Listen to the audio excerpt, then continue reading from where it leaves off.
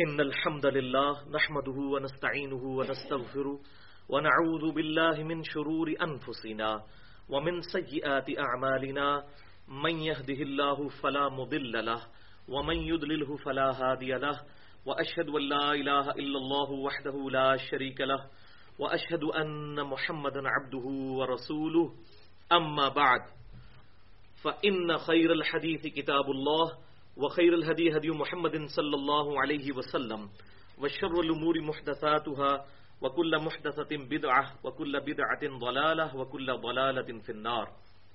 أعوذ بالله السميع العليم من الشيطان الرجيم من همزه ونفخه ونفثه. بسم الله الرحمن الرحيم. رب اشرح لي صدري ويسر لي أمري واحلل عقدة من لساني يفقهوا قولي. بسم الله الرحمن الرحيم. إن الله وملائكته يصلون على النبي يا أيها الذين آمنوا صلوا عليه وسلموا تسليما. اللهم صل على محمد وعلى آل محمد كما صليت على إبراهيم وعلى آل إبراهيم إنك حميد مجيد. اللهم بارك على محمد وعلى آل محمد كما باركت على إبراهيم وعلى آل إبراهيم إنك حميد مجيد. قرآن کلاس نمبر 121 میں آج انشاءاللہ تعالی ہم سورۃ الاعراف کی آیت نمبر 179 سے لے کر 181 تک یعنی 3 آیات کا ترجمہ اور اس کی تشریح سننے کی سعادت حاصل کریں گے. اور آج پرٹیکولر وہ قرآن پاک کی ایک اور اہم ترین آیت سورۃ الاعراف آیت نمبر 180 بھی آئے گی. وَلِلَّهِ الْأَسْمَاءُ الْحُسْنَى فَادْعُوهُ بِهَا. اللہ ہی کے لیے ہیں تمام اچھے نام اور ان ناموں کے ذریعے اس کو پکارو. یعنی یہ بھی صحیح توسل اور وسیلہ کی ایک شکل ہے. اللہ کے اسماء کے ذریعے اسماء اعظم کے ذریعے اللہ کی طرف دعا میں متوجہ ہونا. اور چونکہ آج کل میڈیا میں استخارہ اور یہ اسم اعظم اور ذکر اور اذکار اس قسم کے لوگ اپنی طرف سے لوگ پروپیگیٹ کر رہے ہیں کتاب و سنت کی تعلیمات کو چھوڑ کر. اس لیے آج انشاءاللہ تعالی اس آیت پہ میں ڈیٹیل سے گفتگو کروں گا. بہرحال اس سے پہلے بھی ایک آیت ہے اس کو بھی پڑھ لیتے ہیں اور پھر انشاءاللہ اس آیت کو ہم ڈسکس کریں گے. اور پھر ہماری یہ گفتگو انشاءاللہ مسئلہ نمبر 82 کے نام سے اہل سنت پاک.com پہ اپلوڈ ہوگی اور اس کا عنوان ہوگا اسم اعظم اذکار سنت وظائف اذکار اور دعا کے صحیح احکام و مسائل. یہ انشاءاللہ تعالی آج ہم ڈسکس کریں گے. بسم اللہ الرحمن الرحیم. وَلَقَدْ ذَرَأْنَا لِجَهَنَّمَ كَثِيرًا مِّنَ الْجِنِّ وَالْإِنسِ. اور بے شک ہم نے کثیر تعداد میں جن اور انسان پیدا ہی جہنم کے لیے کیے ہیں. استغفر اللہ واتوب الیہ والعیاذ باللہ تعالی. اللہم اجرنا من النار. اب یہ نہ سمجھیے گا کہ اللہ تعالیٰ نے زبردستی ان کو دوزخ تک پہنچایا ہے. یہ اللہ تعالیٰ کا ڈیوائن اوپینین ہے کہ لگتا ایسا ہی ہے کہ لوگ اللہ کی دی ہوئی دولت یعنی عقل کو کانوں کو اور آنکھوں کو استعمال کیے بغیر اپنے آباء و اجداد کی ڈگر پر چل کر دوزخ تک پہنچ جائیں گے. یہ اوپینین ہے اللہ تعالیٰ کا. اور وجہ بھی بتا دی کہ اللہ تعالیٰ نے ان کو دوزخ میں نہیں بھیجنا بلکہ انہوں نے خود وہ راستہ اختیار کیا جو سورہ الدہر میں آتا ہے اِنَّا هَدَيْنَاهُ السَّبِيلَ إِمَّا شَاكِرًا وَإِمَّا كَفُورًا. ہم نے راہ ہدایت واضح کر دی ہے چاہے تو اس کو اختیار کرو حق کا راستہ اور چاہے انکار کر دو. یہ انسان کی اپنی چوائس ہے. وہ اپنی ول کے ساتھ اللہ تعالیٰ کو چوائس کرتا ہے یا ڈینائی کرتا ہے. تو بے شک ہم نے کثیر جن اور انسان پیدا ہی دوزخ کے واسطے کیے ہیں. اور ان کی نشانی کیا ہے؟ لہم قلوب.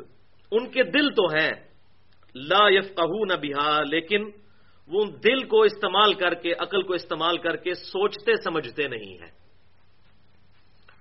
اللہ تعالیٰ نے جو یہ دولت دی تھی سوچنے اور سمجھنے کی اس کو یوٹیلائز نہیں کرتے. اور اب یہ سائنٹیفک فیلڈ سے یہ بات ہمارے سامنے بالکل عیاں ہو کر واضح ہو چکی ہے کہ دل بھی سوچتا ہے. اس وقت دنیا میں ایک لیڈنگ سائنٹسٹ ہے فزکس کی فیلڈ میں, بہت بڑا سائنٹسٹ انگلینڈ کا, اسٹیفن ہاکنگ. اس کو یہی بیماری ہے کہ اس کے دل کے سوچنے والا معاملہ جو ہے وہ ڈسٹرب ہے، جس کی وجہ سے اس کی کیفیت فالج کی سی رہتی ہے. دماغ اس کا بہت کام کرتا ہے، بلکہ اس پچھلی 20ویں صدی میں اس سے بڑا کوئی فزکس کی فیلڈ میں آئنسٹائن کے بعد کوئی نہیں گزرا.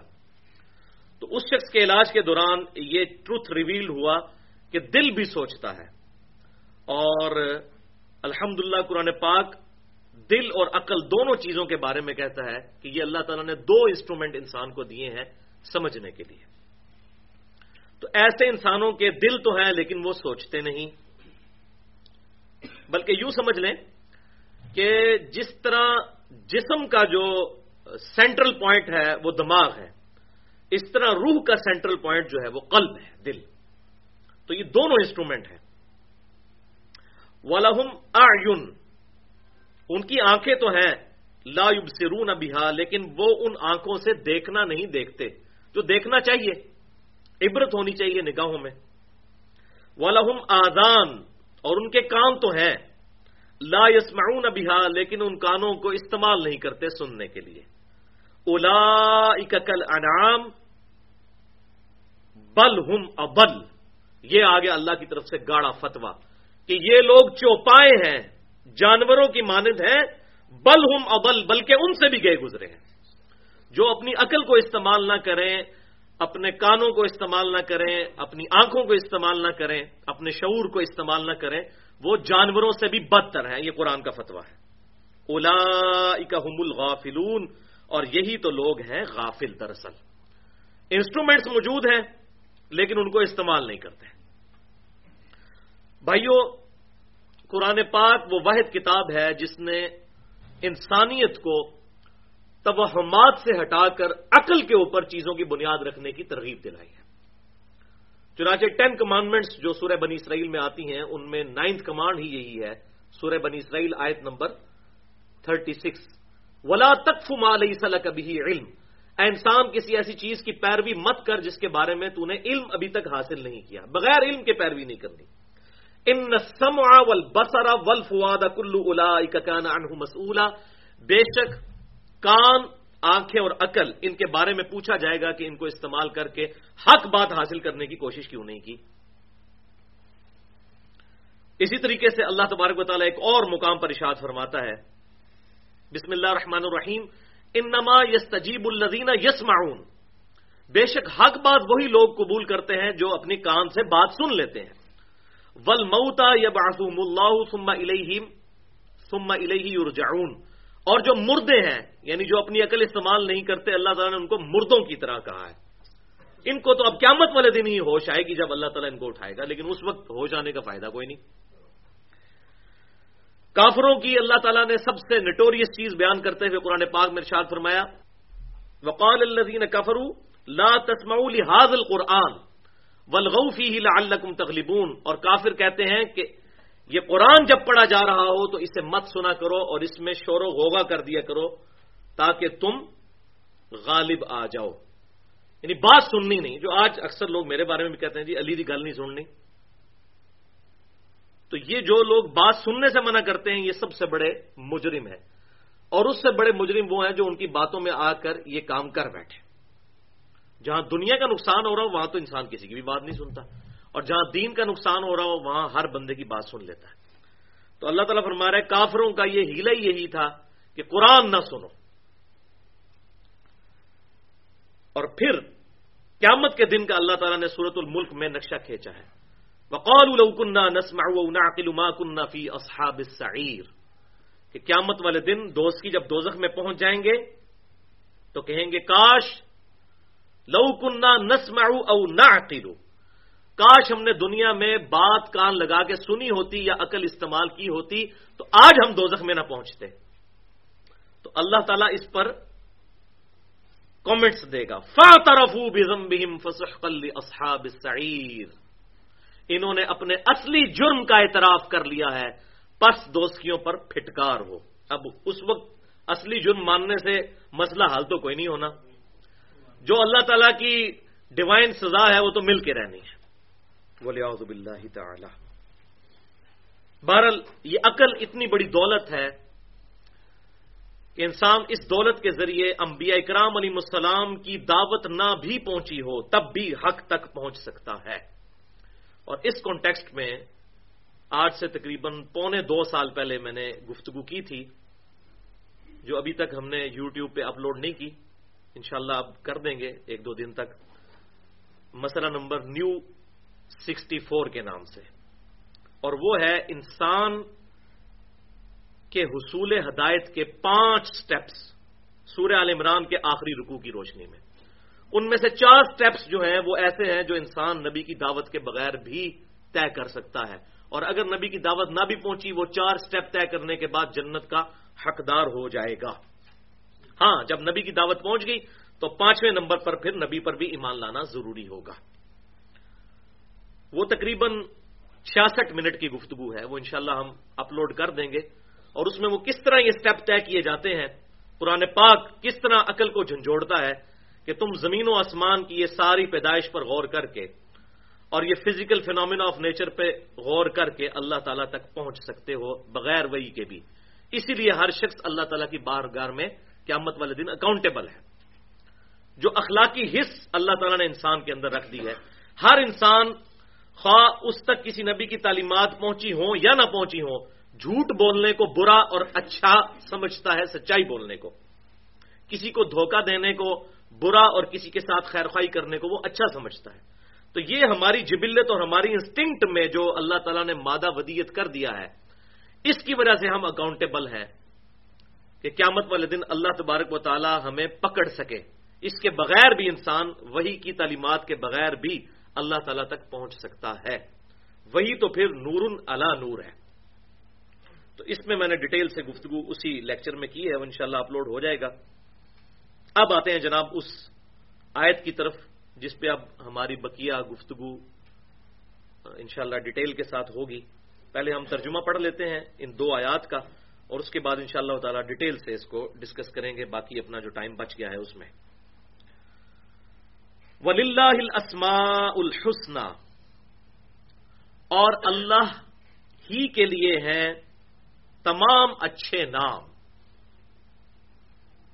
فَادْعُوهُ بِهَا, پس اس سے دعا کرو اس کے ناموں کے ذریعے, اس کو پکارو اس کے ان اچھے ناموں کے ذریعے. وَذَرُوا الَّذِينَ يُلْحِدُونَ فِي أَسْمَائِهِ, اور جو لوگ اللہ تعالیٰ کے ناموں میں کجروی اختیار کرتے ہیں ان کو ان کے حال پر چھوڑ دو. سَيُجْزَوْنَ مَا كَانُوا يَعْمَلُونَ, ان قریب جو انہوں نے کرتوت کیے ہیں ان کی وہ سزا پا جائیں گے. یعنی جو اللہ تعالیٰ کے ناموں میں کجروی اختیار کرتے ہیں. تعویل خاص کے اعتبار سے تو مشرکین عرب کے بارے میں ہے کہ انہوں نے اللہ تعالیٰ کے ناموں کے خود سے مونس رکھ لیے تھے.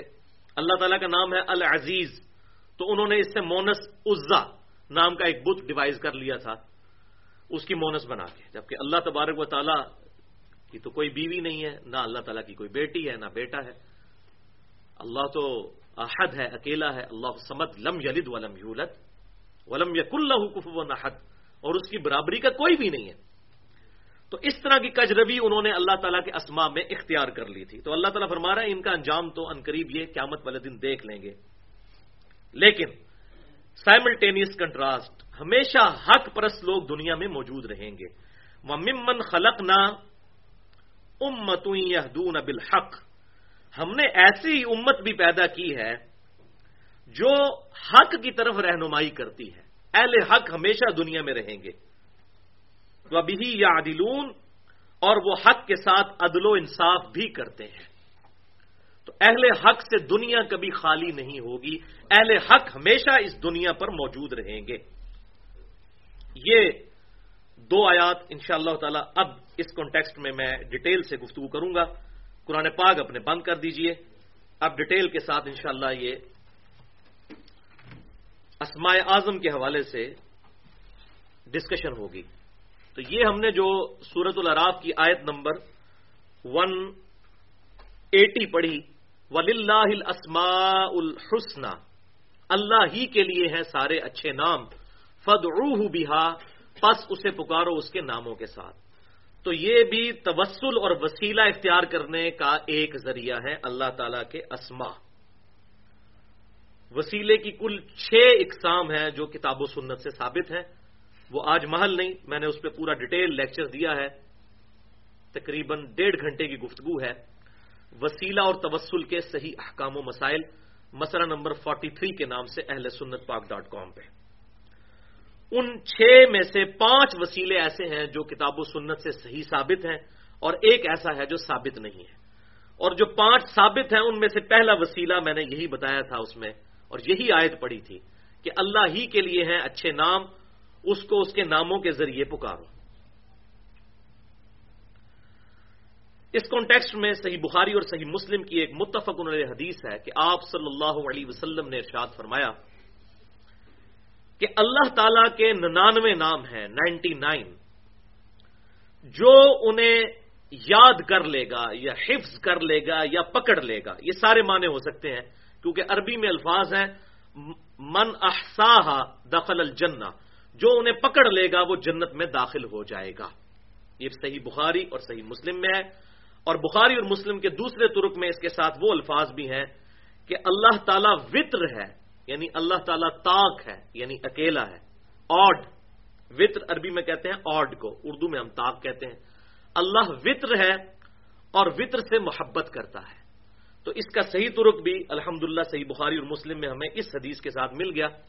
لہٰذا اسی سے اجتہاداً کئی ایک باتیں لوگوں نے جو ڈیوائز کر لی ہیں تو اس میں کوئی ایسا شرعی فتویٰ نہیں لگتا. مثال کے طور پر نماز جنازہ میں لوگ طاق صفیں بناتے ہیں کوشش کر کے، تو اس میں کوئی شرعی طور پر ممانعت نہیں ہے. لیکن اگلی صف مکمل نہیں ہوئی اور زبردستی طاق بنانے کی کوئی کوشش کرے گا تو پچھلوں کی نماز ہی نہیں ہوگی.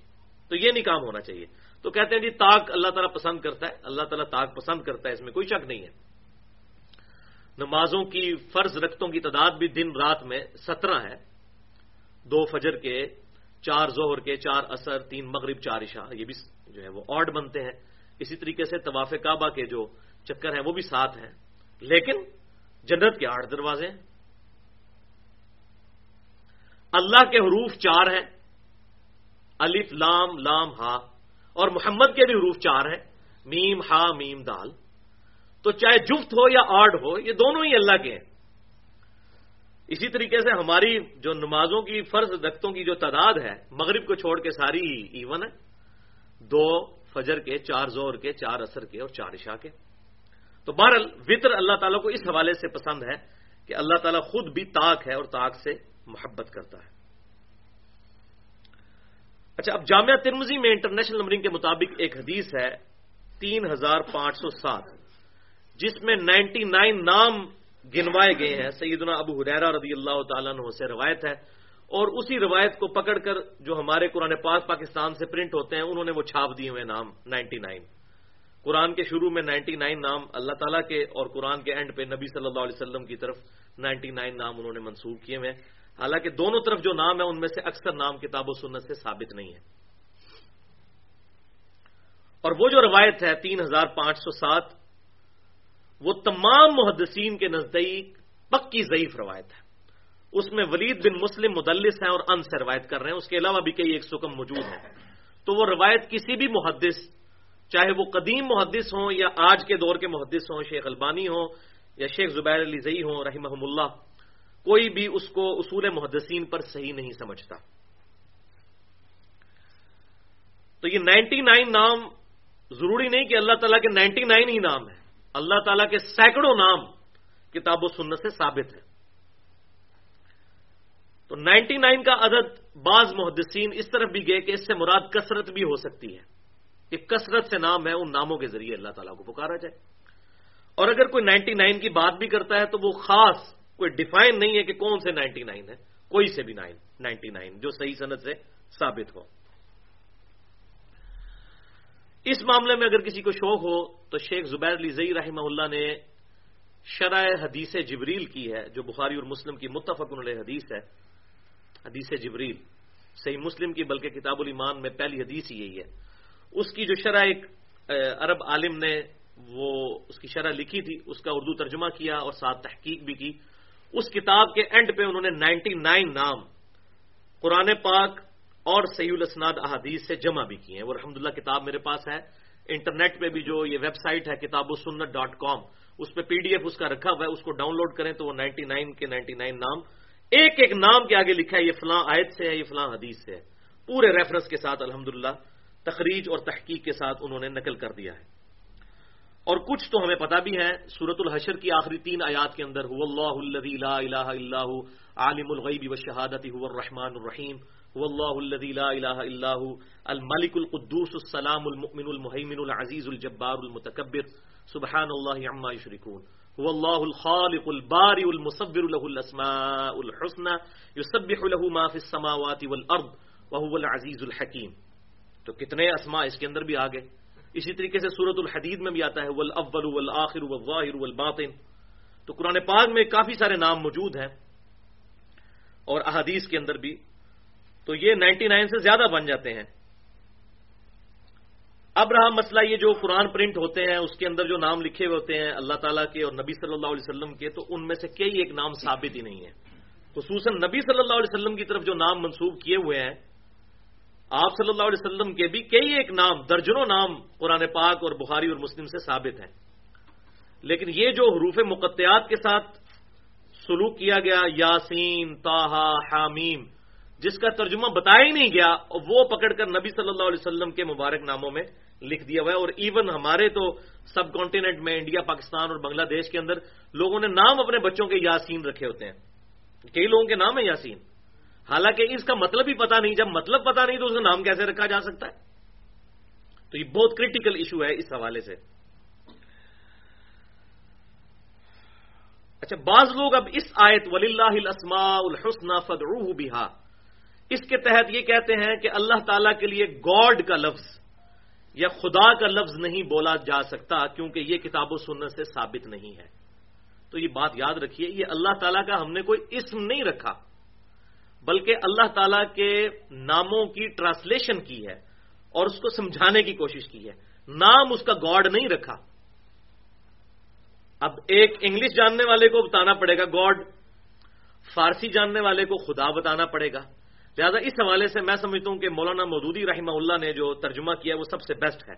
لا الہ الا اللہ کا انہوں نے ترجمہ کیا ہے اللہ کے سوا کوئی خدا نہیں, یعنی الہ کی ٹرانسلیشن انہوں نے خدا کی ہے, کیونکہ فارسی لینگویج میں جس کو پوجا جائے اس کو کہتے ہیں خدا. سب سے سپریم جو ہے اس کے لیے خدا کا لفظ. تو انہوں نے اللہ کا نام بھی چینج نہیں کیا, اللہ کے سوا کوئی خدا نہیں.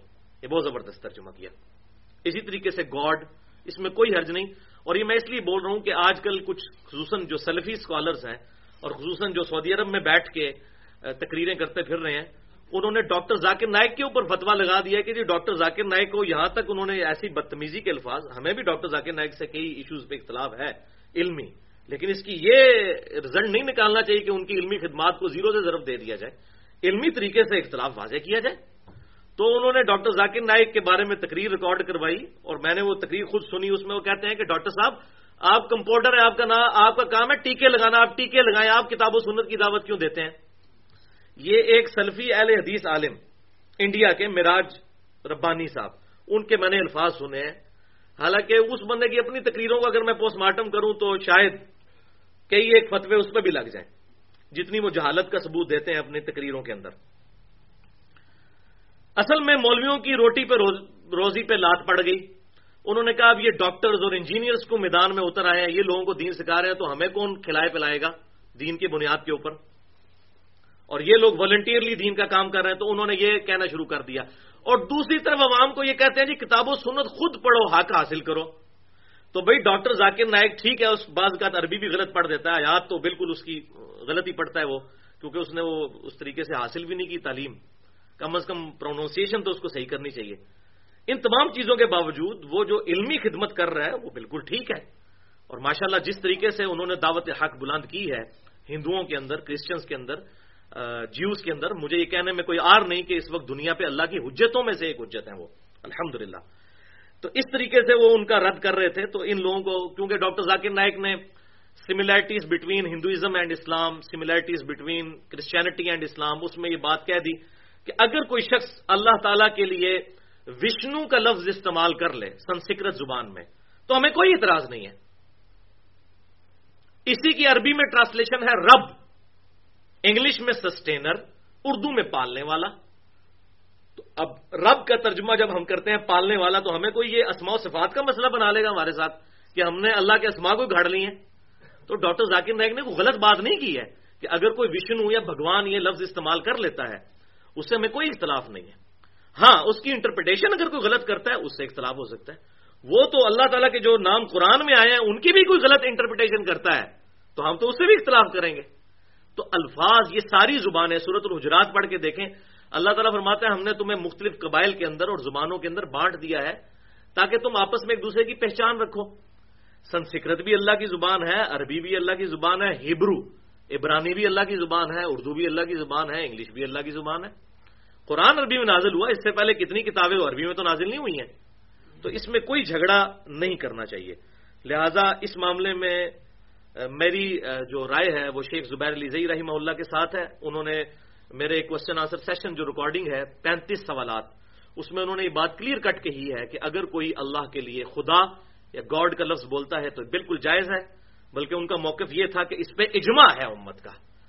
اور شاہ ولی اللہ دہلوی رحمہ اللہ نے جو ترجمہ کیا تھا قرآن پاک کا فارسی میں، انہوں نے اللہ کا ترجمہ خدا ہی کیا تھا، لیکن بعد میں جب لوگوں نے چھاپنا شروع کیا تو وہ اپنی طرف سے اس کو چینج کر دیا اور اس کو جہاں جہاں وہ تھا وہ اللہ لکھنا شروع کر دیا. تو اس معاملے میں مولانا مودودی رحمہ اللہ کا ترجمہ سب سے بیسٹ ہے، اللہ کے سوا کوئی خدا نہیں. ٹھیک ہے، الہ کا ترجمہ انہوں نے خدا کر دیا، معبود، اردو میں ہم معبود کہتے ہیں. تو یہ اللہ کو اسماء کے ساتھ پکارنا یہ 5 صحیح وسیلوں میں سے ایک وسیلہ بھی ہے. اچھا، اب یہاں پر ایک اور امپورٹنٹ بات ہے کہ کچھ چیزیں ایسی ہیں جو اللہ تعالیٰ کی صفات تو ہیں لیکن ان صفات کی بنیاد پر اللہ تعالیٰ کا نام نہیں رکھا جا سکتا. ریزیمبلنس کے بغیر مماثلت کیے. میں اب دنیاوی طور پہ ایک بات کرتا ہوں. اب جو سونے کا کام کرتا ہے ہم اسے انگلش میں کہتے ہیں گولڈ سمتھ یا سنیارا. اب سونے کا کام کرنے والا اس کو سنیارا کہا جاتا ہے. سونے کا کام کرنا صفت ہے اور اس صفت کا اسم ہم نے کیا رکھا؟ سنیارا. اردو میں بھی پنجابی میں بھی ہم استعمال کرتے ہیں. اردو میں ہم سونار کہہ دیتے ہیں، پنجابی میں سنیارا کہہ دیتے ہیں، انگلش میں گولڈ سمتھ کہہ دیتے ہیں. اسی طریقے سے اللہ تعالیٰ کی جتنی صفات ہیں نا ان کے اگینسٹ نام نہیں رکھے جا سکتے، ان کو صفات ہی رہنے دیا جائے. اور اس کے برعکس اللہ تعالیٰ کے جتنے نام ہیں ان کے اگینسٹ صفات رکھی جا سکتی ہیں. اب مثلا اللہ تعالیٰ سورہ السجدہ میں ارشاد فرماتا ہے آیت نمبر 22 میں، بسم اللہ الرحمن الرحیم، انا من المجرمین منتقمون، بے شک ہم مجرموں سے انتقام لینے والے ہیں. اب یہ اللہ کی صفت ہو گئی انتقام لینا. اللہ کہہ رہا ہم انتقام لینے والے ہیں. اب اس سے میں نام ڈیوائز کر لوں المنتقم تو یہ غلط ہو جائے گا. کتاب و سنت کی دلیل کے بغیر اللہ کی کسی صفت سے نام نہیں ڈرائیو کیا جا سکتا. ہاں، اس کے اگینسٹ اللہ تعالیٰ کا کوئی نام موجود ہے تو اس سے صفات بنائی جا سکتی ہیں. جیسے نام ہے الرحیم تو آپ اس کے آگے صفات بناتے جائیں، رحم کرنے والا، رحم فرمانے والا، شفقت فرمانے والا، جتنی مرضی صفات بناتے جائیں. صفات بنائی جا سکتی ہیں لیکن صفات جو ہیں ان کے اگینسٹ نام نہیں بنائے جا سکتے. اور لاجیکل ہے کیونکہ نام جو موجود ہے اس کی ایکسپلینیشن کرنے کے لیے صفت بنانی پڑے گی، جبکہ صفت جو موجود ہوگی اس کے اگینسٹ نام ڈیوائز کرنا بیسیکلی پھر وہ قرآن و سنت والا فتویٰ اس پہ لگ جائے گا، کیونکہ اللہ تعالیٰ نے اپنے نام خود ڈیفائن کیے ہوئے ہیں. وَلِلَّهِ الْأَسْمَاءُ الْحُسْنَى فَادْعُوهُ بِهَا. تو ترجمے کے معنوں میں اگر کوئی شخص کرتا ہے تو وہ بالکل ٹھیک ہے. سسٹینر کر لیتا ہے رب کا ترجمہ، یا سنسکرت میں وشنو کہہ لیتا ہے، یا اردو میں پالنے والا کہہ لیتا ہے، تو اس میں کوئی حرج نہیں ہے الحمدللہ.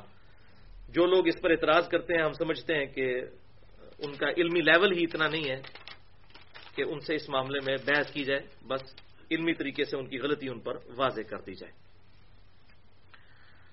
اب اسماء اعظم کے کانٹیکسٹ میں کہ اللہ تعالیٰ کے اسم اعظم کون سے ہیں، کیونکہ آج کل ٹی وی پہ بڑی ڈسکشن چل رہی ہوتی ہے، وہ لوگ وظیفے دے رہے ہوتے ہیں، یہ اسم اعظم پڑھ لیں تو یہ ہو جائے گا تو وہ ہو جائے گا. اور یہ استخارہ کر لیں اور یہ اس طریقے سے. حالانکہ استخارہ صحیح بخاری کتاب الدعوات چیپٹر میں موجود ہے کہ فرض نماز کے علاوہ 2 نوافل پڑھنے ہیں, اس کے بعد دعائے استخارہ کرنی ہے. That's all. کوئی اس میں نہیں لکھا ہوا کہ خواب آئے گی اور یہ سبز رنگ نظر آئے گا اور سرخ رنگ نظر آئے گا. بس اس دعا میں ہی موجود ہے کہ اللہ اگر یہ معاملہ میرے لیے بہتر ہے تو میرا دل اس کی طرف متوجہ کر دے اور حالات میرے لیے سازگار کر دے, اور اگر یہ میری دین دنیا اور معیشت کے اعتبار سے میرے لیے فائدہ مند نہیں ہے تو اس کام کو مجھ سے پھیر دے اور مجھے اس کام سے پھیر دے اور پھر مجھے اس پہ راضی بھی کر دے اپنی تقدیر پہ. That's all. یہ دعا ہے. وہ اللہ تعالیٰ خود بخود اس معاملے کو سیدھا کر دے گا, یا اگر اس معاملے کو ختم کرنا ہے تو انسان کے لیے ایسے حالات پیدا کر دے گا. اس کے علاوہ استخارہ اور کچھ نہیں ہے. یہ تسبیح کے ذریعے استخارہ, اور اللہ معافی دے آج کل تو آن لائن استخارہ ہو رہا ہے. حالانکہ استخارہ جو ہوتا ہے وہ انسان نے خود کرنا ہوتا ہے. کوئی شخص کسی کی طرف سے استخارہ نہیں کر سکتا. اس استخارے کی دعا جو صحیح بخاری کتاب الدعوات میں آئی ہے اس میں تو الفاظ ہی ہیں کہ اللہ میں تیری طرف متوجہ ہوتا ہوں. اب جس کا مسئلہ ہے بھائی بھوک مجھے لگی ہوئی ہے تو روٹی میرے کھانے سے ہی میری بھوک مٹے گی, آپ کی روٹی کھانے سے میری بھوک کیسے مٹ سکتی ہے, یا جو میرا درد ہے وہ آپ کیسے فیل کر سکتے ہیں. آن لائن استخارہ تو یہ کاروبار کا اور روزی روٹی چلانے کا ایک ذریعہ ہے جو تمام ٹی وی چینلز نے شروع کر دیا ہے اور دین کی بدنامی کر رہے ہیں. اور لوگ بھی پھر دیکھیں دھڑا دھڑ فون کالز کرتے ہیں کہ کوئی شارٹ کٹ مل جائے. مطلب ہم خصوصاً پاکستانی قوم کے بارے میں تو میں یہ کہوں گا بالخصوص کہ یہ ہر معاملے میں شارٹ کٹ کی تلاش میں رہتے ہیں, تو وہ اللہ تعالیٰ کے معاملے میں بھی چاہتے ہیں کوئی شارٹ کٹ ہو جائے. کوئی شارٹ کٹ کی ضرورت نہیں ہے. امام کائنات سید الاولین والآخرین شفیع المذنبین رحمت للعالمین سیدنا و مولانا امام اعظم محمد رسول اللہ صلی اللہ علیہ وآلہ وسلم نے اپنی احادیث میں امت کو اسماء اعظم تعلیم فرما دیے ہیں. اسی کانٹیکسٹ میں انشاءاللہ 10 صحیح الاسناد احادیث پیش کروں گا اور پھر انشاءاللہ اسی پہ ہمارا لیکچر بھی کنکلوڈ ہو جائے گا. مکمل ریفرنسز میں انشاءاللہ بتا دوں گا کیونکہ یہ کریٹیکل ٹاپک ہے اور قرآن پاک کی آیت بھی ہے تل کا عشرۃ کاملہ کہ کامل 10 روزے اللہ تعالیٰ نے, یہ آیت بھی قرآن پاک میں موجود ہے.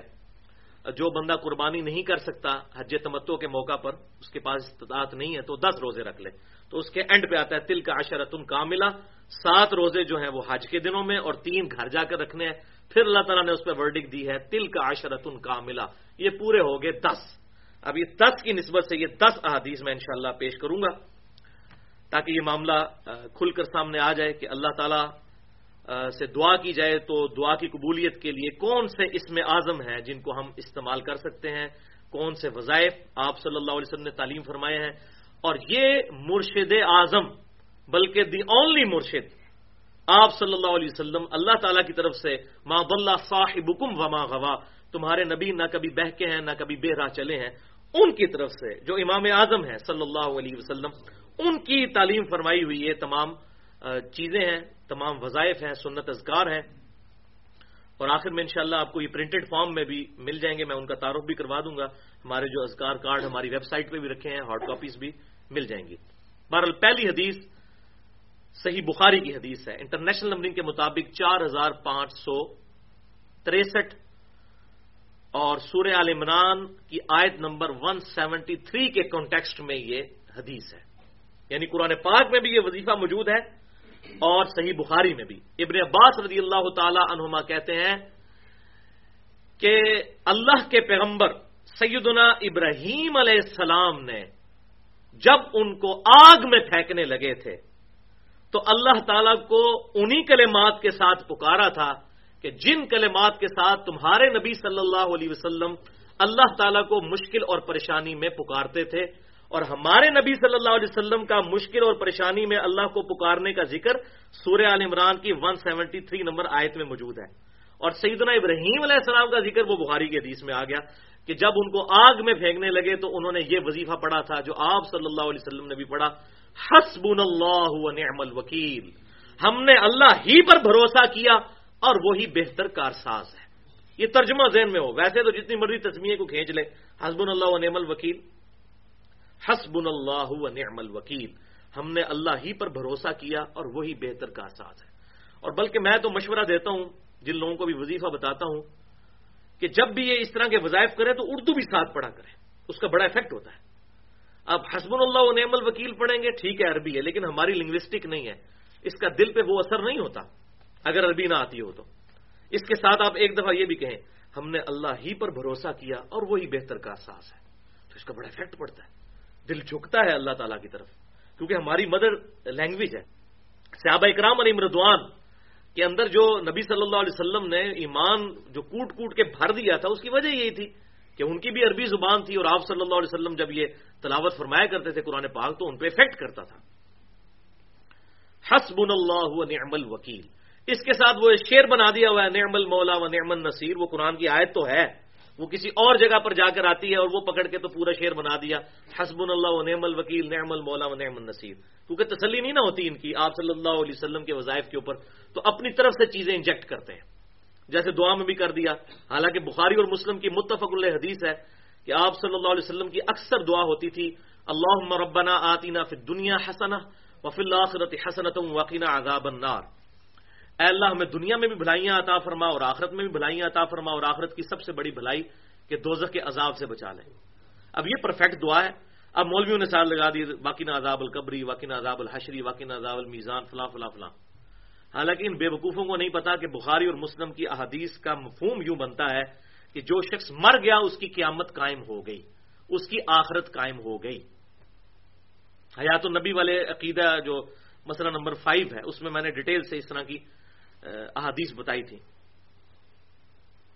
تو جو مر گیا اس کی آخرت قائم ہو گئی. تو مرتے ہی اب یہ ساری معاملات آخرت ہے، قبر بھی آخرت میں شامل، میزان عمل بھی آخرت میں شامل، پل صراط بھی آخرت میں شامل، کیونکہ مرتے ہی آخرت شروع ہو گئی. تو آپ صلی اللہ علیہ وسلم کی الفاظ کتنے پرفیکٹ ہیں، ربنا آتنا فی الدنیا حسنہ وفی الآخرۃ حسنہ. اس کے اندر امپلائڈ ہے، یہ ساری چیزیں موجود ہیں، کیونکہ آپ صلی اللہ علیہ وسلم نے فرمایا کہ مجھے اللہ تعالیٰ نے جوامع کلمات کے ساتھ مبعوث کیا ہے. بخاری اور مسلم کی یہ متفق علیہ حدیث ہے. باقی انبیاء کرام کو کچھ چیزیں عطا فرمائی تھیں، لیکن اللہ تعالیٰ نے مجھے 6 ایسی خصوصیات عطا فرمائی ہیں جو پہلے کسی نبی کو نہیں دی. ان میں سے ایک یہ بھی تھی کہ بات مختصر اور مفہوم ڈیٹیل.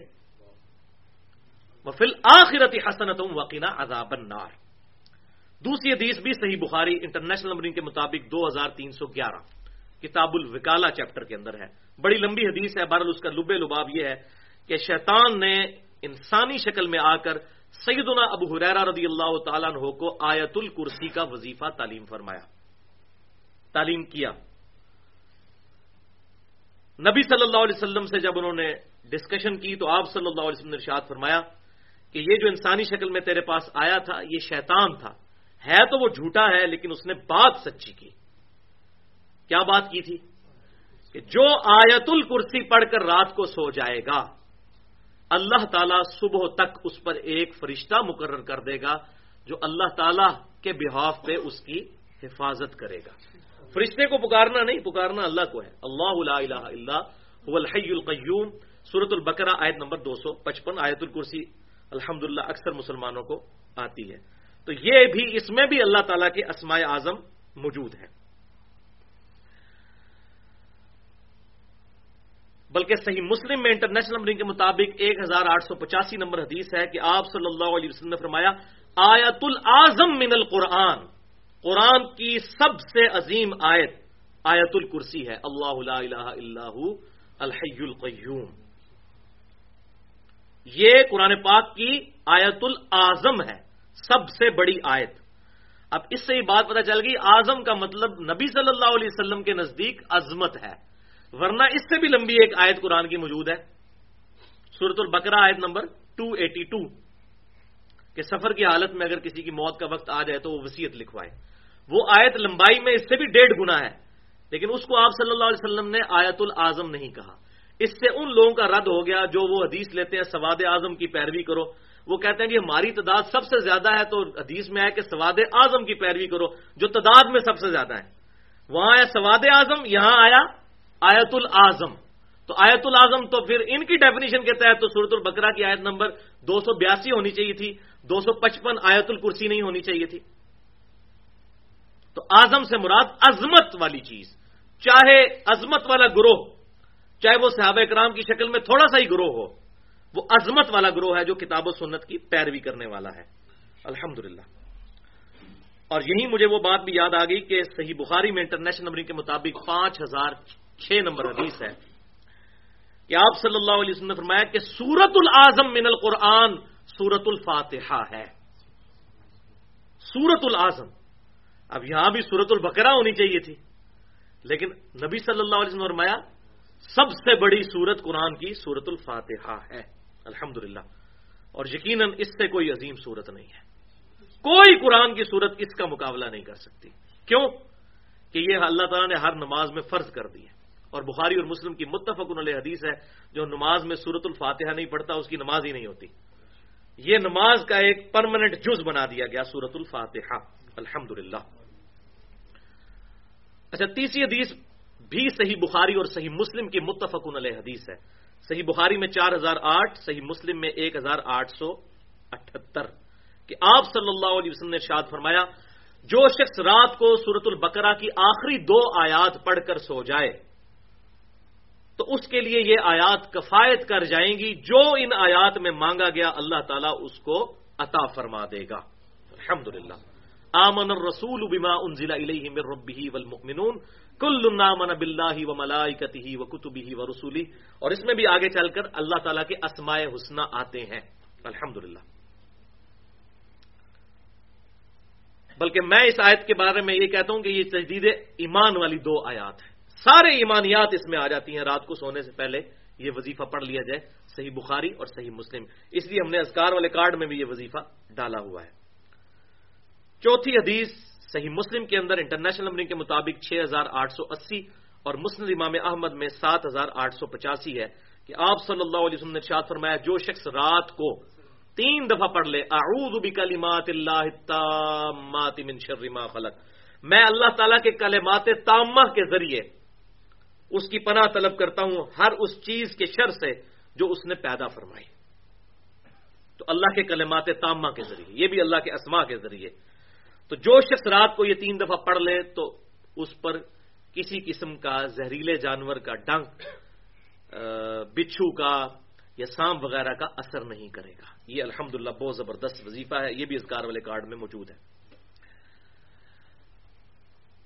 5ویں حدیث جامعہ ترمذی اور سنن ابی داؤد دونوں میں موجود ہے، ترمذی میں 3388، سنن ابی داؤد میں 5088 کہ آپ صلی اللہ علیہ وسلم نے فرمایا جو شخص صبح کے وقت پڑھ لے 3 دفعہ بسم اللہ الذی لا یضر مع اسمہ شیء فی الارض ولا فی السماء وهو السمیع العلیم، اس میں بھی اللہ تعالیٰ کے کتنے اسماء اعظم آ گئے ہیں۔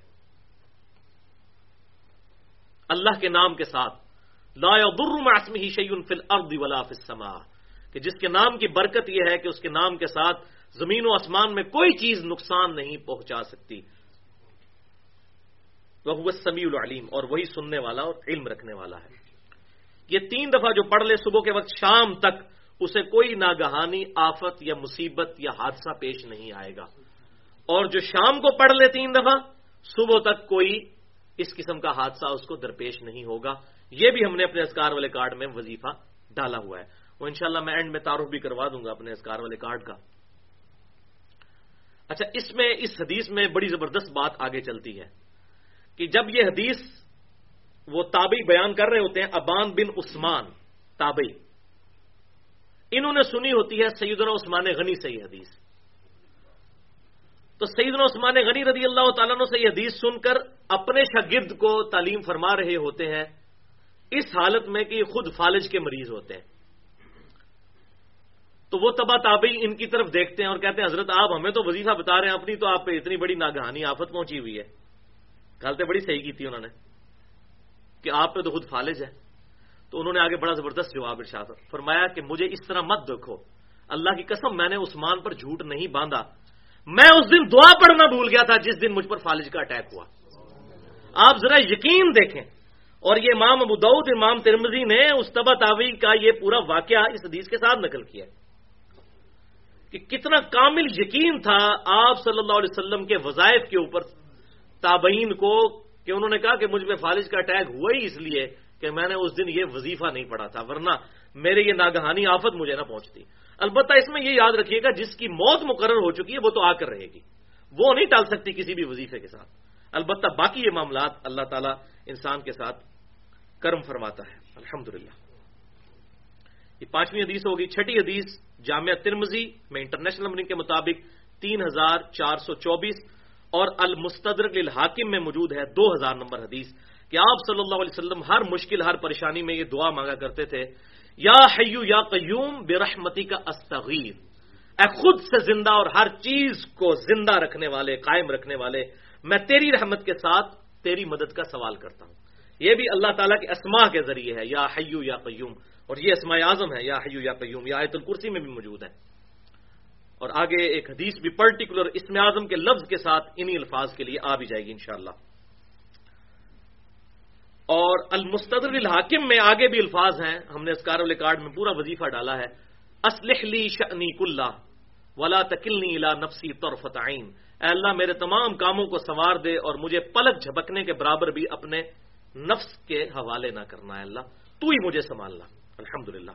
اور یہ سیدہ فاطمہ کو آپ صلی اللہ علیہ وسلم نے دعا تعلیم فرمائی تھی اور فرمایا میری بیٹی فاطمہ مجھ سے لے لے یہ تحفہ کہ صبح و شام یہ دعا ضرور مانگ لیا کر، یا حیو یا قیوم برحمتک استغیث اصلح لی شأنی کلہ ولا تکلنی الی نفسی طرفۃ عین۔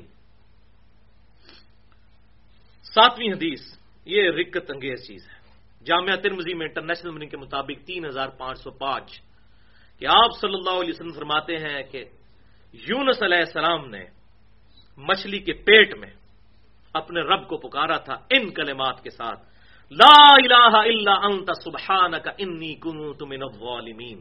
اور یہ وظیفہ قرآن میں بھی آیا ہے، سورۃ الانبیاء آیت نمبر 87 میں۔ آپ صلی اللہ علیہ وسلم کے الفاظ، پھر میں اس کو تھوڑا بریف بھی کرتا ہوں۔ آپ صلی اللہ علیہ وسلم نے فرمایا کہ جو شخص بھی اللہ کے حضور یونس علیہ السلام کی دعا لا الہ الا انت سبحانک انی کنت من الظالمین کے ذریعے متوجہ ہوا، اللہ تعالیٰ اسے کبھی محروم نہیں لوٹائے گا۔ اللہ اکبر کبیرہ والحمد للہ کثیرہ وسبحان اللہ بکرۃ واصیلا۔ اور آپ صلی اللہ علیہ وسلم کی اس بات کی تائید بھی قرآن میں ہے، کیونکہ جب یہ دعا آئی سورۃ الانبیاء آیت نمبر 87، لا الہ الا انت سبحانک انی کنت من الظالمین، اللہ تعالیٰ نے ساتھ ہی ارشاد فرمایا وَكَذَلِكَ نُنْجِي الْمُؤْمِنِينَ، بالکل اس طریقے سے ہم مومنین کو بھی نجات دیں گے جو ان کلمات کے ذریعے ہماری طرف متوجہ ہوگا۔ اور اس کا کلائمیکس، میں کہتا ہوں کلائمیکس ہے اس وظیفے کا، اہمیت کا، سورہ الصافات کی آیت نمبر 144، یہ سورہ یاسین سے اگلی سورت ہے۔ اس میں اللہ تعالیٰ نے ارشاد فرمایا کہ اگر یونس علیہ السلام مچھلی کے پیٹ میں ہمیں ان الفاظ کے ساتھ یاد نہ کرتے تو مچھلی کے پیٹ سے اس دن نکالے جاتے جس دن مردے قبروں سے نکالے جائیں گے۔ یعنی اتنا عطاب تھا اللہ تعالیٰ کا کہ یونس علیہ السلام پھر قیامت والے دن ہی مچھلی کے پیٹ سے نکلتے اگر ہمیں ان الفاظ کے ساتھ نہ پکار لیتے، لا الہ الا انت سبحانک انی کنت من الظالمین۔ اور یہ میں کہتا ہوں کہ توبہ کرنے کے لیے بیسٹ دعا ہے، یہ اس سے بیسٹ الفاظ میرے علم میں نہیں ہے۔ لا الہ الا انت، اے اللہ کوئی معبود نہیں مگر تو ہی، سبحانک تو پاک ہے، تجھ سے تو غلطی نہیں ہو سکتی نا، انی کنت من الظالمین، بے شک میں ہی غلطی کرنے والا ہوں، ظلم کرنے والا ہوں۔ یعنی اللہ تعالیٰ کو کس طریقے سے آپ رحمت کو اٹریکٹ کیے کہ اللہ میں تو انسان ہوں، میں تو غلطی کروں گا، تجھ سے غلطی ہو ہی نہیں سکتی، اور میں انسان ہوں، میری تو لاچاری ہے، میں تو غلطی کروں گا، تو مجھے معاف کر دے۔ کتنا بیسٹ انداز ہے اللہ تعالیٰ کی طرف متوجہ ہونے کا، لا الہ الا انت سبحانک۔ میں کہتا ہوں اللہ تعالیٰ کی غیرت کو بھی کیا جوش آیا ہوگا اس دعا کے اوپر، اور وہ اللہ تعالیٰ نے کہہ دیا، جوش آپ دیکھ لیں، سورہ الصافات آیت نمبر 144 کہ اگر یونس یہ الفاظ نہ کہتا تو اس دن مچھلی کے پیٹ سے نکالا جاتا جس دن مردے قبروں سے نکلیں گے، لیکن الفاظ ہی اس نے ایسے زبردست کہہ دیے، لا الہ الا انت سبحانک انی کنت من الظالمین۔ تو یونس علیہ السلام علی نبینا علیہ الصلوۃ والسلام کی یہ دعا الحمدللہ پرفیکٹ اسم اعظم ہے، لا الہ الا انت سبحانک انی کنت من الظالمین۔ اور یہ آیت کریمہ کے نام سے بھی مشہور ہے، اور لوگ گھروں میں 1.25 لاکھ دفعہ اور یہ وہ سارے کام کرتے ہیں، اور بڑی اگربتیاں روشن کرتے ہیں اور کہتے ہیں بڑا گرم وظیفہ ہے، آپ نے سنا ہوگا۔ اور یہ حالانکہ جس بندے نے یہ وظیفہ پڑھا ہے تعفن اور بدبو والی جگہ پہ پڑھا ہے، مچھلی کے پیٹ میں، معدے سے زیادہ کوئی تعفن والی جگہ نہیں ہوتی ہے۔ اور قرآن کے الفاظ ہیں پھر ظلمات، اندھیروں میں ہمیں پکارا ہے، کوئی اندھیرا نہیں تھا، کوئی اگربتی روشن نہیں تھی، کوئی لائٹ روشن نہیں تھی، ظلمات میں اندھیروں میں ہمیں پکارا، اس حالت میں لا الہ الا انت سبحانک انی کنت من الظالمین۔ کوئی اس کے لیے وضو پروٹوکول نہیں ہے. نماز کے علاوہ یا قرآن پاک کو چھونے کے علاوہ کسی اور ذکر کے لیے بھی وضو پروٹوکول نہیں ہے. صحیح مسلم میں حدیث ہے، عائشہ کہتی ہیں کہ نبی صلی اللہ علیہ وسلم جب پوچھا گیا کہ کیا نبی صلی اللہ علیہ وسلم اللہ کا ذکر حالت جنابت میں بھی کرتے تھے، تو اما عائشہ نے کہا آپ صلی اللہ علیہ وسلم ہر حال میں اللہ کا ذکر کیا کرتے تھے، چاہے وہ حالت جنابت ہی کیوں نہ ہو، یعنی غسل فرض ہو اس میں بھی اللہ کا ذکر کرتے تھے. ذکر کا کوئی پروٹوکول نہیں. اب یہ اگرچہ ہے قرآن کی آیت ہے، ہم آیت کے طور پہ اسے نہیں پڑھ رہے ہوتے جب عام حالت میں پڑھتے ہیں. کسی پہ غسل بھی فرض ہے وہ بھی پڑھ سکتا ہے، یہ دعا کے طور پر، کیونکہ حدیث میں یہ دعا کے طور پہ بھی آئی. اس طرح قرآن پاک میں جتنی دعائیں ہیں چاہے وہ قرآن پاک کی آیات ہیں، لیکن جب ہم ان کو عام حالت میں دعاؤں کے طور پہ مانگ رہے ہوتے ہیں اس کے لیے وضو ایون غسل بھی نہ ہو کسی شخص کا تو کوئی مسئلہ اس کے اندر نہیں ہے. وَكَذَلِكَ نُنْجِي الْمُؤْمِنِينَ، اور اس طریقے سے ہم مومنین کو نجات دیتے ہیں. اللہ اکبر. 8ویں حدیث جامعہ ترمذی میں انٹرنیشنل نمبرنگ کے مطابق 3475 اور سنن ابی داؤد میں 1493 کہ آپ صلی اللہ علیہ وسلم نے ایک آدمی کو سنا کہ وہ اللہ تعالی کی طرف متوجہ ہو رہا تھا دعا کرتے ہوئے، اللہم انی اسألک بأنک انت اللہ لا الہ الا انت الاحد الصمد الذی لم یلد ولم یولد ولم یکن لہ کفوا احد. یہ کلمات پڑھے اس نے. تو آپ صلی اللہ علیہ وسلم نے ارشاد فرمایا اس نے اسم اعظم کے ذریعے اللہ کی طرف دعا کی ہے. اور پھر 2 جملے ارشاد فرمائے جب بھی اس اسم اعظم کے ساتھ اللہ کی طرف سوال کیا جاتا ہے تو وہ عطا فرماتا ہے، اور جو اس کے ذریعے دعا مانگتا ہے اللہ تعالیٰ قبول فرماتا ہے.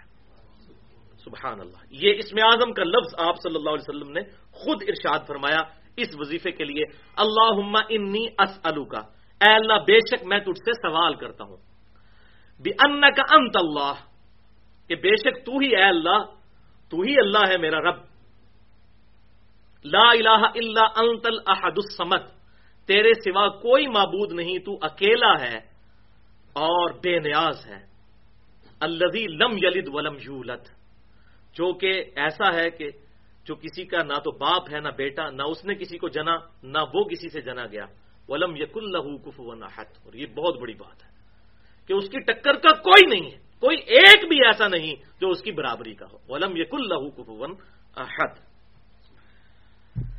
9ویں حدیث جامعہ ترمذی میں انٹرنیشنل نمبرنگ کے مطابق 3478، سنن ابی داؤد 1496، سنن ابن ماجہ 3855.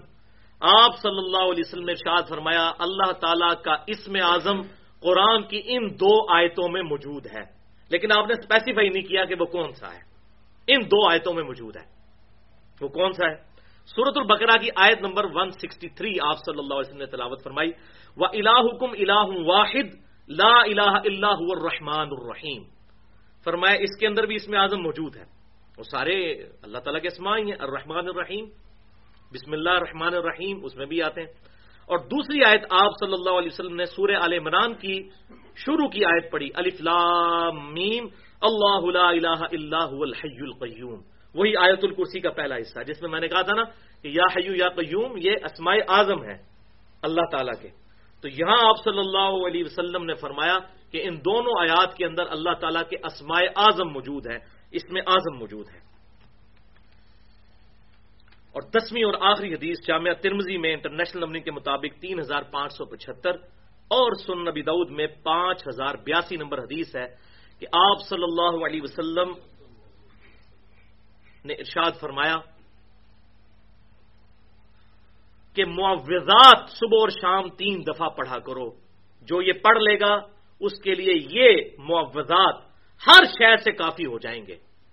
معوذات 3 پناہ دینے والی چیزیں.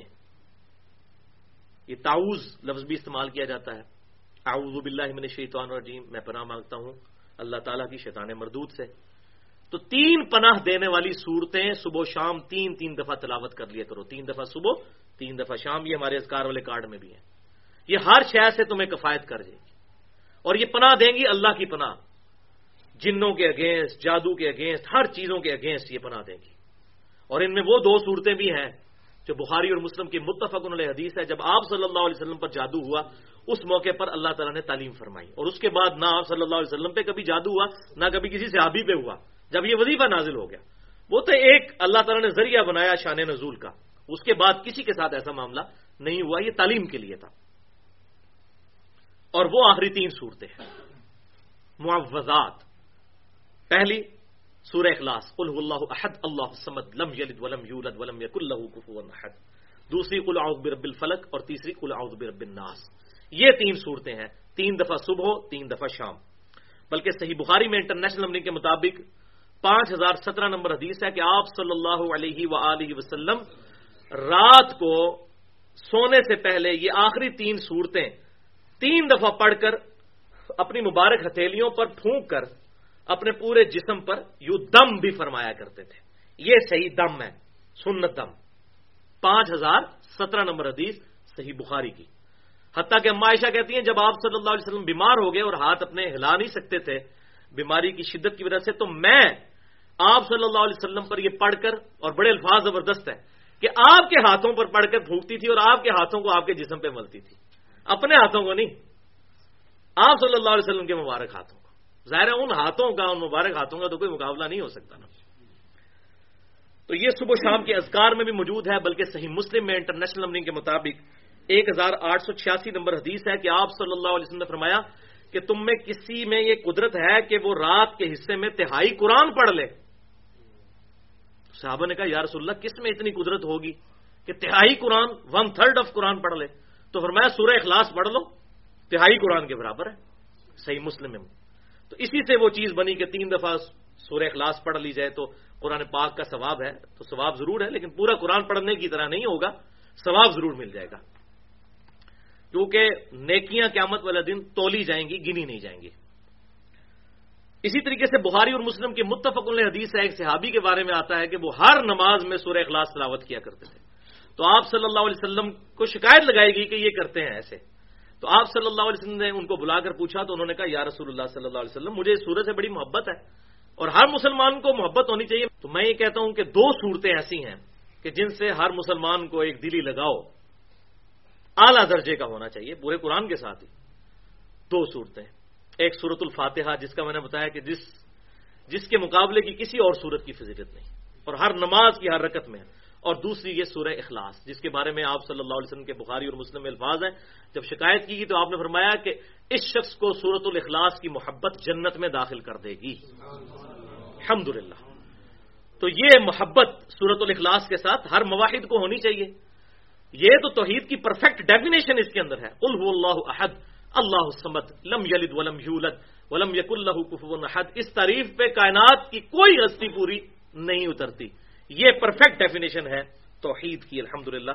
اگر کوئی سوال کر بیٹھے کہ توحید کی پرفیکٹ ڈیفینیشن قرآن میں کہاں ہے تو وہ سورہ اخلاص ہے.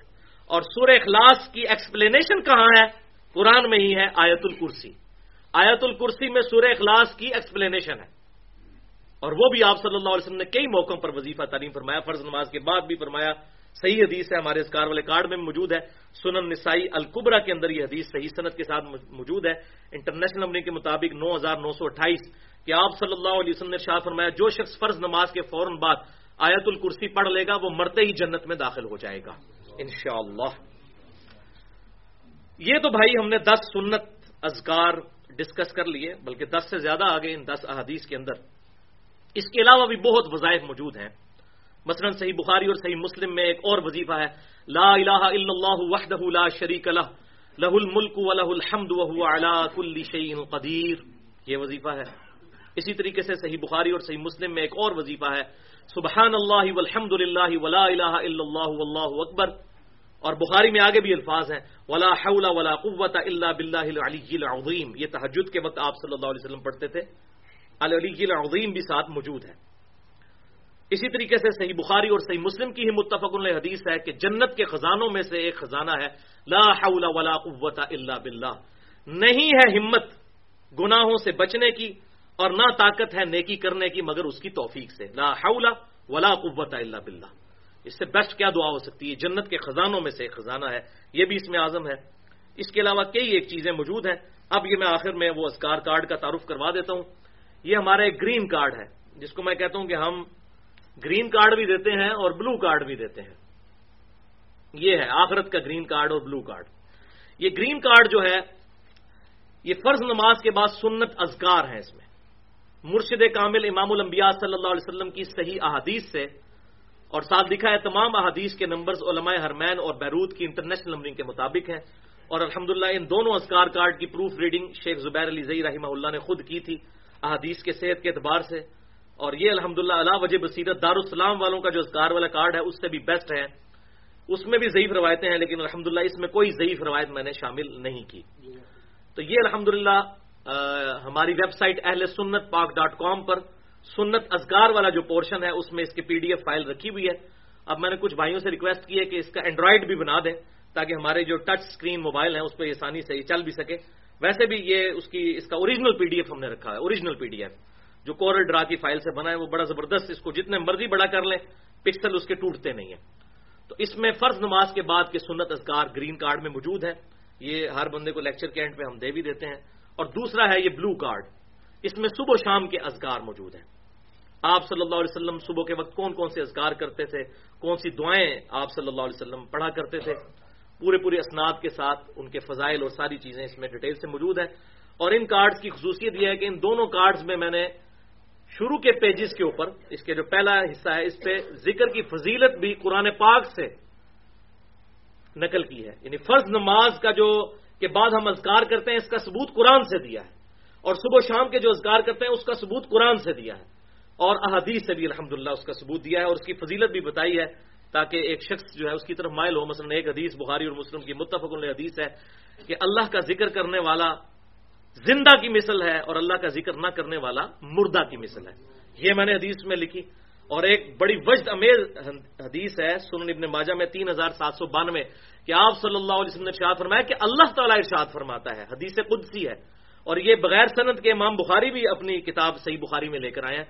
پوری سند ابن ماجہ میں 3792 ہے کہ جب کوئی شخص میرا ذکر کرتا ہے اور اس کے ہونٹ ہل رہے ہوتے ہیں اس وقت میں اپنے بندے کے ساتھ ہوتا ہوں. اس سے یہ بات پتہ چلی کہ ہونٹ ہلا کر ذکر کرنا یہ افضل ہے. یہ ادھر بعض تصوف کے لوگ کہتے ہیں دل میں ذکر کریں تو وہ افضل ہے. نہیں, دل میں ذکر خود بخود ہوگا, زبان اور ہونٹ بھی ہلنے چاہیے. ہر عضو عمل بالجوارح ہونا چاہیے. اسی لیے تو نماز دل میں نہیں بھائی. اسلام کے جتنے اذکار ہیں وہ سارے ہے ہی زبان کے ساتھ ہیں. جتنے اذکار ہیں زبان سے. تکبیر اگر آپ دل میں کہیں تو جانور ذبح نہیں ہوگا, حرام ہو جائے گا. تکبیر بھی آپ کو کہنی ہوگی زبان کے ساتھ. اسی طریقے سے جتنے اذکار ہیں نماز پڑھنی یہ اپنے کانوں تک پہنچنا ضروری ہے. تو یہ اذکار کارڈ. اور ایک ہم نے یہ پبلک لیول پہ ریسرچ پیپر نمبر 7 جس میں 10 کمانڈمنٹس اور ہمارا منہج لکھا ہے, اس کے اینڈ پہ بھی یہ 5 جو کریٹیکل وظیفے تھے یہ میں نے اس میں لکھ دیے. اور اس کی ہیڈنگ بنائی تھی اٹریکٹیو جادو ٹونا, وبائی امراض اور قدرتی حادثات سے بچاؤ کے لیے صحیح سنت وظائف, تاکہ لوگ بجائے وہ اپنے اپنے بزرگوں اور سلسلوں کے جعلی وظیفے پڑھنے کے ان وظیفوں کو پڑھیں. یہ 5 اس میں سے کریٹیکل اذکار جو ہیں وہ میں نے الحمدللہ اس میں لکھے. یہ بھی ریسرچ پیپر نمبر 7 جو ہے ahlsunnatpak.com سے جو ہے ڈاؤن لوڈ کر سکتے ہیں. بال اس کو علیحدہ سے کرنے کی ضرورت نہیں. یہ سارے ذکر جو ہیں یہ اس بلو کارڈ جو صبح و شام کا اذکار کارڈ ہے اس کے اندر یہ سارے ذکر موجود ہیں. اور الحمدللہ اس کی ساری کی کمپوزنگ میں نے خود کی, اور اس عربی میں جو یہاں پر جو ہماری تاج کمپنی والی جو عربی ہے محمدی بولڈ فانٹ اس میں یہ ساری عربی لکھی ہوئی ہے تاکہ پڑھنے میں آسانی ہو. اب آخر میں برکت کے لیے ایک حدیث بتا دوں. یہ تمام اذکار کارڈ پہ بھی میں نے حدیث لکھی ہوئی ہے. جامعہ ترمذی میں انٹرنیشنل نمبرنگ کے مطابق 593 نمبر حدیث ہے کہ آپ صلی اللہ علیہ وسلم نے ایک شخص کو دیکھا کہ اس نے نماز پڑھی, اس کے بعد اللہ کا ذکر اور درود پڑھے بغیر دعا کرنی شروع کر دی. تو آپ صلی اللہ علیہ وسلم نے اس پہ کامنٹس دیے کہ اس نے دعا کرنے میں جلدی کی. پھر اسے بلایا اور پیار اور محبت سے سمجھایا کہ جب بھی دعا کرو پہلے اللہ کا ذکر کرو جیسا کہ اس کی شان کے لائق ہے, اور وہی وَلِلَّهِ الْأَسْمَاءُ الْحُسْنَى فَادْعُوهُ بِهَا, وہ اسماء آپ نے سن لیے. یہ اللہ کا ذکر کرو, اس کے بعد مجھ پر درود پڑھو اور پھر اللہ سے دعا مانگو. اتنے میں صحابہ کہتے ہیں ایک اور شخص آیا, اس نے نماز پڑھی, اس نے اللہ تعالیٰ کی حمد بیان کی, پھر نبی صلی اللہ علیہ وآلہ وسلم پر درود شریف پڑھا اور پھر دعا کرنی شروع کی. تو آپ صلی اللہ علیہ وسلم نے ارشاد فرمایا سل تعطا, مانگ تجھے دیا جائے گا, مانگ تجھے دیا جائے گا. یعنی آپ صلی اللہ علیہ وسلم نے مور لگا دی کہ ذکر اور درود شریف پڑھ کر جو اللہ کی طرف متوجہ ہوتا ہے اس کا اللہ تعالیٰ اس کی دعا کو قبول کرتا ہے. یہ کیٹلسٹ کا کام کرتا ہے اللہ کا ذکر اور درود شریف. تو اور اس میں درود کا بھی آپ یاد کر لیں کہ صحیح بخاری اور مسلم کی متفق علیہ حدیث ہے. ہم نے اذکار کارڈ پہ بھی ڈال دی. بخاری میں 4797، مسلم میں 908 کہ جب یہ آیت نازل ہوئی سورۃ الاحزاب آیت نمبر 56 آیت درود ان اللہ و ملائکتہ یصلون علی النبی، تو صحابہ اکرام کہتے ہیں ہم نے آپ صلی اللہ علیہ وسلم سے عرض کیا کہ اے اللہ کے رسول صلی اللہ علیہ وسلم آپ نے ہمیں سلام تو تعلیم فرما دیا کہ ہم نماز میں پڑھتے ہیں السلام علیکہ ایھا النبی ورحمۃ اللہ وبرکاتہ، ہمیں درود تعلیم فرمائے.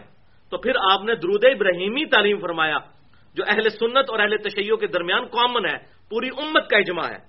باہر نکل کے نماز سے تو سارے پھر اپنے اپنے درود لے کے چل رہے ہوتے ہیں اور پھر وہ کہتے ہیں جی یہ درود ابراہیمی تو ناقص ہے اور اس طرح کی باتیں لکھتے ہیں اپنے بزرگوں کے کو درود خضری اور فلانا اپنی طرف سے ڈیوائز کیے ہوئے درود، جبکہ نماز کے اندر سارے متفق ہیں. اللہم صلی علی محمد وعلی آل محمد کما صلیت علی ابراہیم وعلی آل ابراہیم انک حمید مجید. اللہم بارک علی محمد وعلی آل محمد کما بارکت علی ابراہیم وعلی آل ابراہیم انک حمید مجید.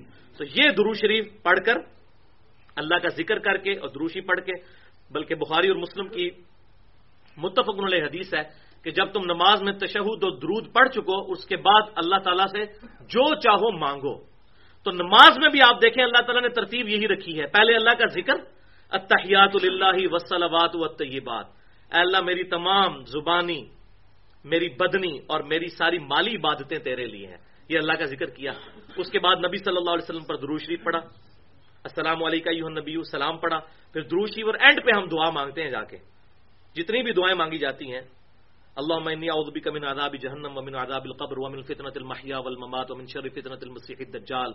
یا اللہم ربنا آتنا فی الدنیا حسنة وفی الآخرة حسنة وقنا عذاب النار. یا رب اجعلنی مقیم الصلاة ومن ذریتی ربنا وتقبل دعائی ربنا اغفر لی ولوالدی وللمؤمنین یوم یقوم الحساب. جتنی دعائیں ہیں ہم وہ ذکر اور درود کے بعد. تو یہ نماز میں ہی اللہ تعالیٰ نے سلیقہ سکھا دیا ہے الحمدللہ دعا مانگنے کا کہ اللہ کا ذکر اور اس کے بعد درود شریف اور پھر دعا. اب دعا بھی الگ سے ایک بہت بڑا ٹاپک ہے، دعا کی فضیلت، دعا کا طریقہ کار اور اس کے حوالے سے جو احادیث ہیں وہ آلریڈی میں نے حج والا جو لیکچر تھا مسئلہ نمبر 54B اس میں شروع میں نے دعا سے ریلیٹڈ ساری ڈسکشن کی تھی بڑی ڈیٹیل کے ساتھ، دعا کی اہمیت کے حوالے سے اور احادیث اور آیات اور دعا کے صحیح احکام و مسائل کیا ہیں، دعا قبول کیوں نہیں ہوتی اور کیوں قبول ہوتی ہے، کیسے قبول ہوتی ہے، وہ آج میں نے ڈسکس نہیں کیا.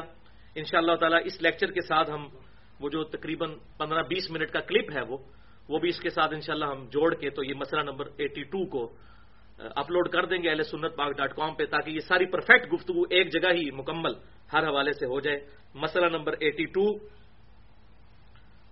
اسم اعظم، وظائف اور دعا کے صحیح احکام و مسائل، یہ انشاءاللہ ہم اپلوڈ کر دیں گے اپنے یوٹیوب کے چینل پہ بھی، اور tune.pk کا بھی چینل بن چکا ہے انجینئر محمد علی مرزا کے نام سے، اور یوٹیوب پہ بھی چینل انجینئر محمد علی مرزا کے نام سے موجود ہے اور 720085 کے نام سے بھی موجود ہے.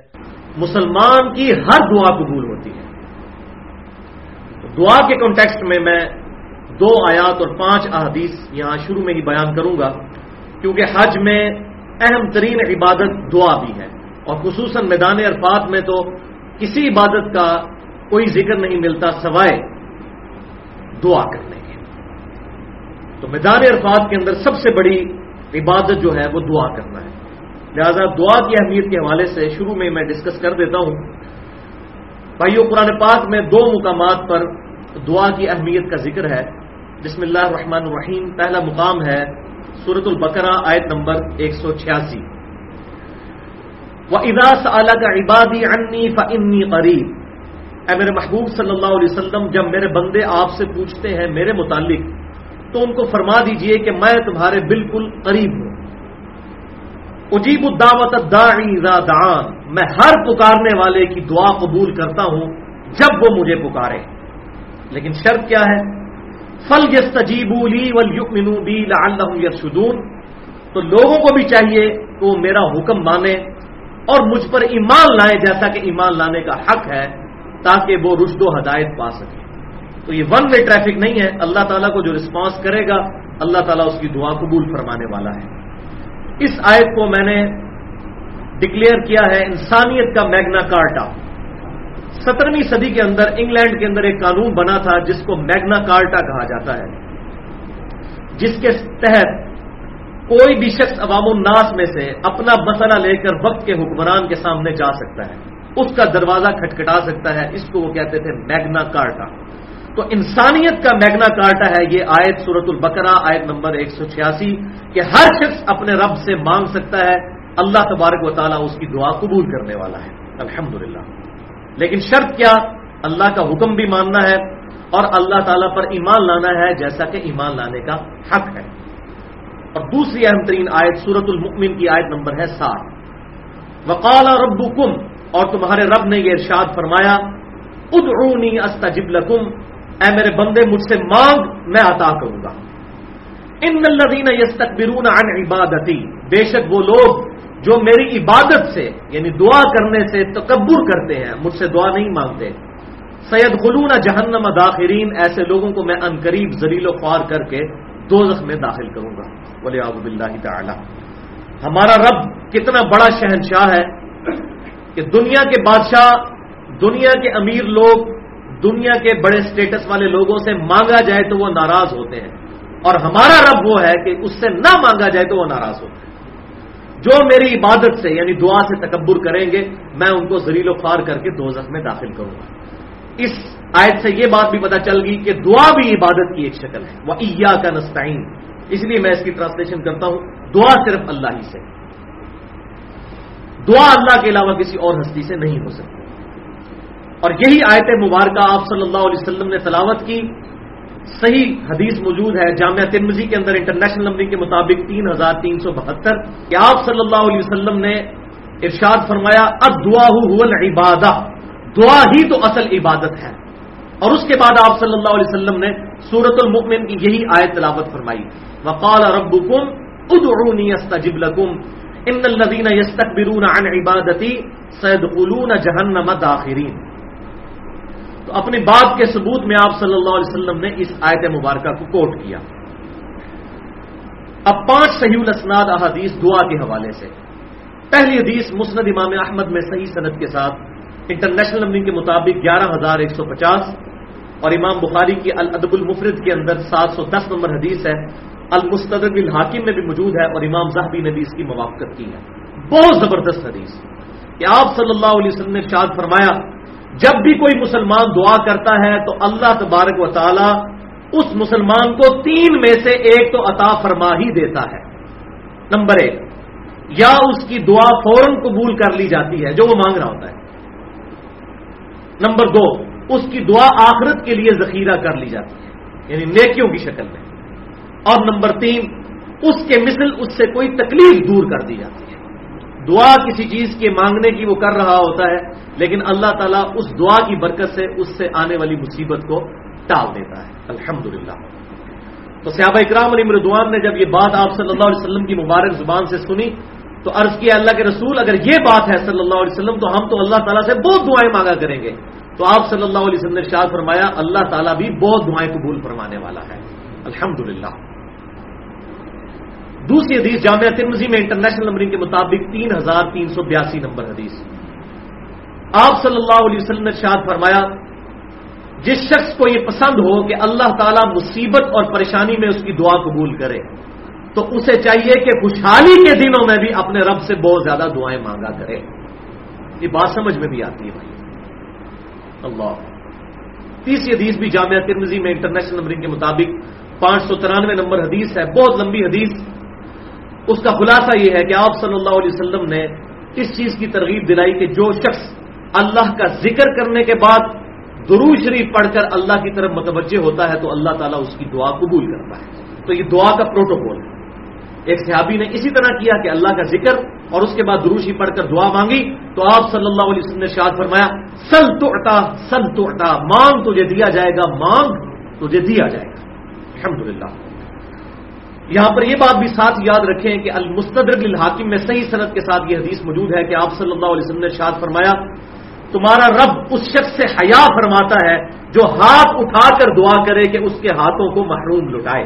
لہذا ہاتھ اٹھا کر دعا کرنا یہ عاجزی کی علامت، اور اس میں تینوں طریقے ہیں، کندھے کے برابر بھی کر سکتے ہیں، چہرے کے برابر بھی، یا اتنا اونچا کر سکتے ہیں کہ بغلوں کی سفیدی نظر آئے، جیسا کہ احرام کی حالت میں آپ صلی اللہ علیہ وسلم سے دعا کرنا اس حالت میں ثابت ہے۔ بخاری اور مسلم میں یہ تینوں طریقے موجود ہیں، اور وہ حدیث بھی صحیح ہے، الادب المفرد کے اندر امام بخاری لے کر آئے ہیں کہ سیدنا ابن عمر رضی اللہ تعالیٰ عنہ اور سیدنا ابن زبیر رضی اللہ تعالیٰ عنہما دعا مانگنے کے بعد اپنے چہرے پر ہاتھ پھیرا کرتے تھے، لہذا یہ دو صحابہ سے ثابت ہے، لہذا یہ حدیث موقوف سنت ٹھہری۔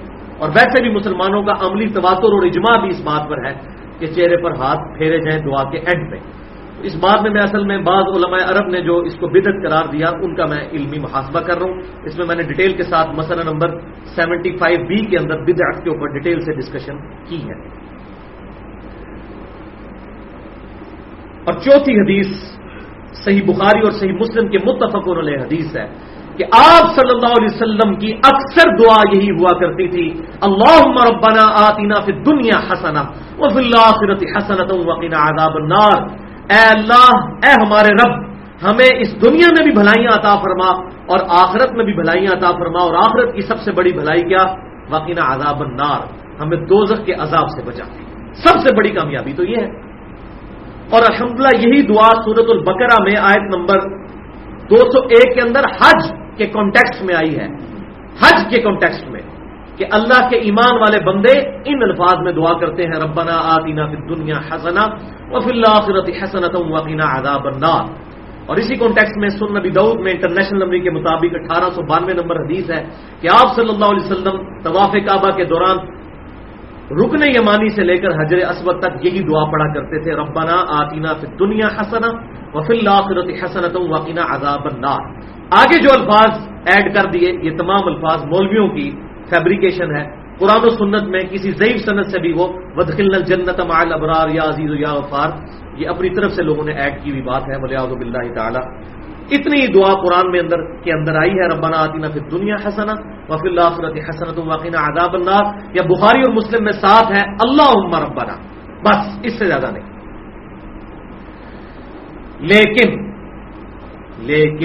لیکن یہاں پر ایک کڑوی گولی بھی لے لیں دعاؤں کے حوالے سے۔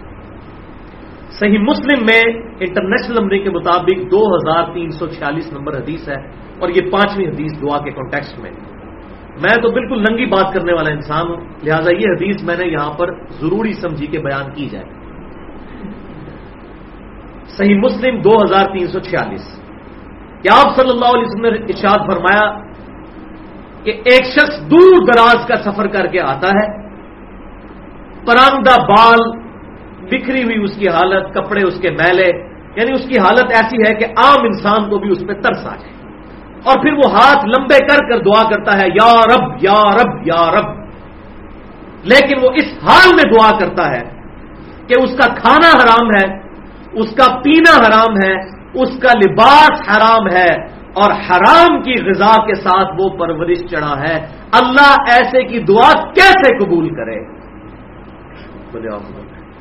رزق حلال is the litmus test of ایمان۔ اگر رزق حلال نہیں ہے تو ایمان نہیں ہے، تو دعائیں کہاں سے قبول ہونی ہیں؟ تو رزق حلال کے بغیر دعا قبول ہونے والی نہیں۔ اگر کوئی قدرتی طور پر چیز مل گئی تو بھائیوں وہ تو ہندوؤں کو بھی، کرسچنس کو بھی، جیوز کو بھی، بدھسٹ کو بھی دنیا میں تو اللہ تعالیٰ دے ہی رہا ہے، تو کیا ان کی دعائیں قبول ہو رہی ہیں؟ نہیں۔ دعا کی قبولیت کے لیے بنیادی شرط رزق حلال ہے۔ اس پہ میں نے ایکسکلوسو گفتگو کی ہے 1.5 گھنٹے کی، مسئلہ نمبر 51 کے نام سے اہل سنت پاک.com پر، رزق حرام فتنہ مال، دنیا پرستی کا انجام اور اس کا علاج، اس میں نے ڈیٹیل کے ساتھ رزق حلال کے حوالے سے ڈسکشن کی ہے۔ اللہ تعالیٰ سے دعا ہے جو حق بات میں نے کہی اللہ تعالیٰ ہمارے دلوں میں راسخ فرمائے، اور میرے منہ سے اگر جذبات میں کوئی غلط بات نکل گئی تو اللہ تعالیٰ ہمارے دلوں سے محو کر دے، ہمیں کتاب و سنت کی تعلیمات پر عمل کر کے دوسرے بھائیوں تک پہنچانے کی توفیق عطا فرمائے۔ سبحانک اللہم و بحمدک، اشہد ان لا الہ الا انت، استغفرک و اتوب الیک، وما علینا الا البلاغ المبین۔